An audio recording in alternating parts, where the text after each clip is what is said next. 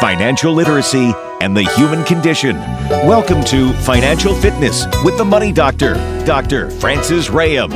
Welcome back to Financial Fitness. I'm Jess Tyler, along with the Money Doctor, Dr. Francis Rayam. Hello. Hi. I always say that like I'm not sure you're still going to be there.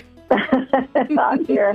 Very reliable. Here I am. You know, moving a 401k into an IRA, you can do what you were saying. Can you just pick up that 401k and put it in your other 401k? Mm-hmm. Take your dormant 401k and move it to your active 401k. Yes, you can, and there are some times that would be the sensible thing to do. Okay. But many times, moving that 401k into an IRA, which maybe sounds complicated, but it's only about a label. It's a wolf in sheep's clothing, right? I mean, you just pick up the 401k, and when you move it out of 401k status, it will automatically become an IRA when the company that's accepting the funds does the paperwork, right? So again, you probably want a professional to help you with this. What you do not want to do, if there is one takeaway from today's show, here it is, you do not want to take a cash distribution. Okay. Because you will pay tax on all of it. Yes, that was the greedy little piggy in me talking about just cashing it out. Yeah, and maybe a penalty if you're under 59 and a half. Okay, so let's suppose that you're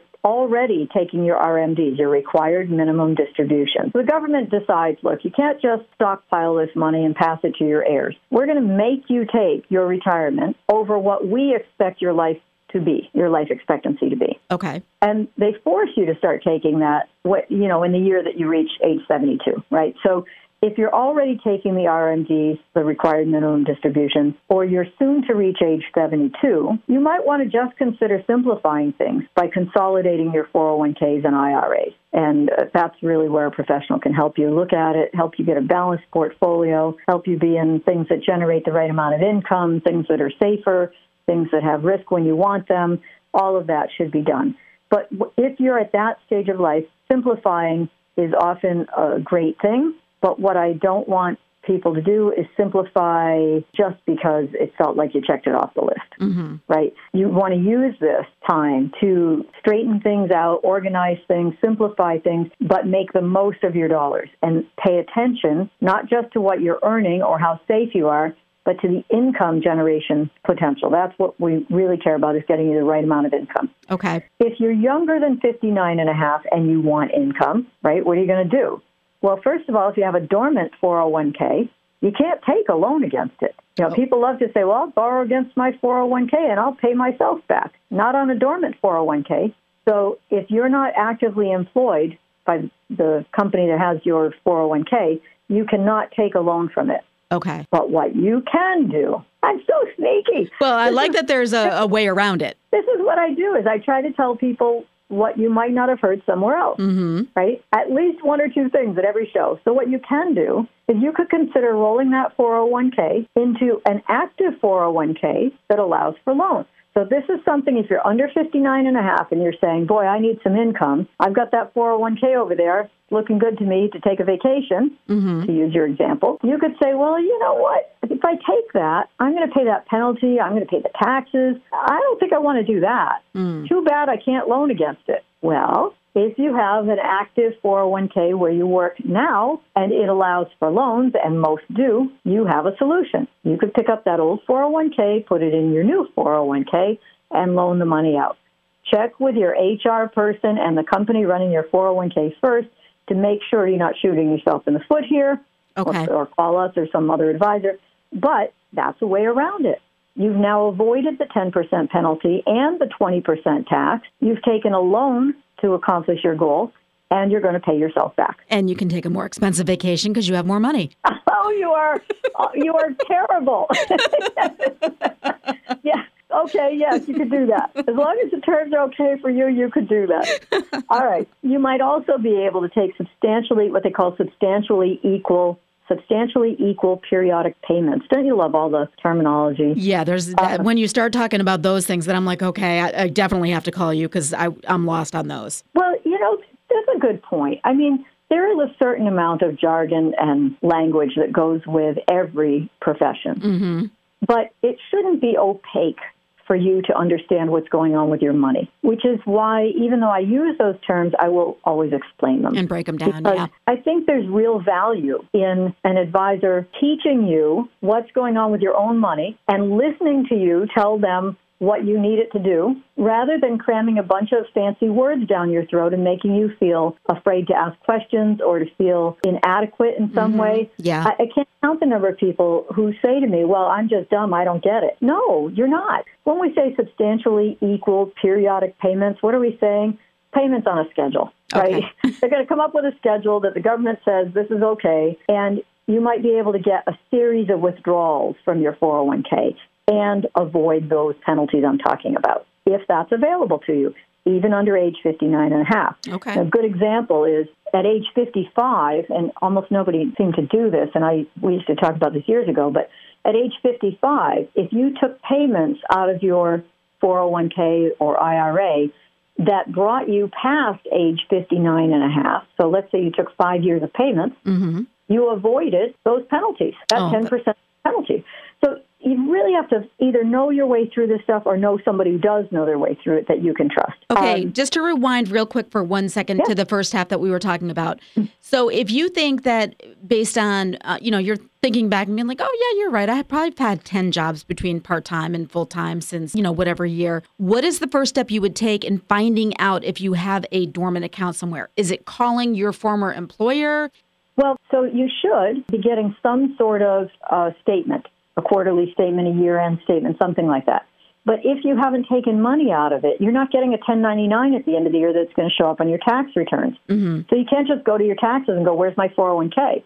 Now, you might be able to, if you were contributing to it, you might see some language about your 401k contributions, especially if you're self-employed. But if you have one of those ones that your employer was putting money into, it might not have even been a 401k. It might have been a different kind of retirement plan. How are you going to know? Right. So, yes, calling your previous employer would be a good start. And if they don't, there's 4 human resource people past you're leaving the company or whatever, nobody has any idea, you could start to ask. And if they know, Fidelity managed our plan during those years, then you can call Fidelity. Okay. Or Pro Price had it, at plan at that time. Some of them, are largely company stock. And the company themselves is going to know, you've got X number of shares of stock in our company. So the first step is calling your former employers and just ask. Or calling an advisor and saying, I've got all these old jobs. I don't know where to begin. What do I do? But, start to ground up those statements. Okay. If you've taken money out of them, you're going to have something on your tax return about them for sure. So that's a clue. So some of the reasons that it's important to do this, just to recap this, you can't contribute to your dormant 401k, but you can continue to contribute to your active 401k or an active IRA. So those contributions could be important to you rather than just letting it sit there dormant. If you're retiring soon, this decision might be different for you. Not always, but it may be different for you than someone who's younger. It's a good idea to check with your advisor. It may or may not make sense to move that 401k to an IRA for a litany of reasons that should be discussed about your personal finances. On top of that, there's costs and fees involved in these things. And so sometimes 401ks have higher costs and fees, or old retirement plans that you don't pay attention to are eating up your money in costs and fees that you could avoid by moving it, say, to an IRA or to your active 401k, but probably to an IRA in that case. And that would also afford you, as we discussed, a broader range of options. We're trying to build a more balanced portfolio by doing this, not make an easy, one-statement thing because you get one less piece of paper or one less email. So, it's not a difficult process to do this. It can be a little murky, and it can take anywhere from days to weeks, sometimes longer, depends on the companies involved. But it shouldn't be terribly intimidating. What makes it so difficult, Jess, is that every institution has their own process. I mean, they all have it. We'll fill out an application and we'll say, let's fill out the transfer paperwork to move Jess's 401k from, let's say, Fidelity, just because I've used that name so much today, to, this other company, Nationwide, right? And we send all the proper paperwork, and then Fidelity says, we haven't relinquished those funds. Why not? Well, we want our own paperwork. And we got yours. We know, it's all okay, but we want our own paperwork. And we're not going to talk to you about it. We're only going to talk to the client. It can get pretty tricky. So having somebody to help you navigate it is really worthwhile. This might be a silly question. Okay, so say you haven't gone back and looked for any of these dormant accounts and you are 72 or whatever the age is that you've decided to retire, and you never went back to look at this. Is there a point that it just gets paid out to you anyway because they've got to do something with those funds based on, say, your Social Security number or whatever? Or is it just lost forever? I love that you come up with these questions. It's a great question. No, you're absolutely right.